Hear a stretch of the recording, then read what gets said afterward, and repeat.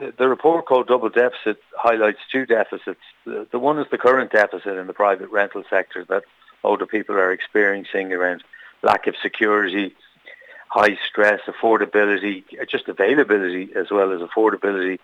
And then the second deficit is the strategic deficit that we're seeing, and this is familiar to the northwest of the country as much as it is to the whole country, where local authorities are not planning for the demographics that are in the area to provide the right and suitable housing for older people, because the majority of us, and this is the thin end of the wedge, we see people now, we've been dealing with it for 10 years, of people in the private rental sector experiencing difficulties. It's not suitable for older people because of their own, the nature of growing old, and it can become more expensive.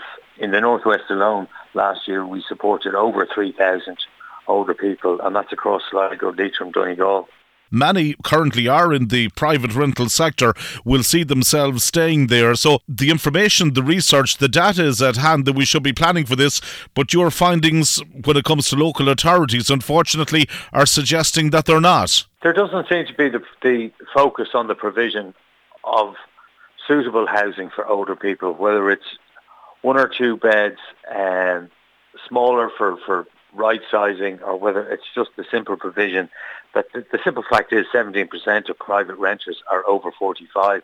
So what we're seeing today is only going to increase. It's only going to get bigger as a problem. Now, we know too well maybe some of the contributing factors why there's so few properties available to rent at the minute. A lot of landlords have left the market. There's also the challenges that's there to try and house refugees, etc. Can you see this problem escalating?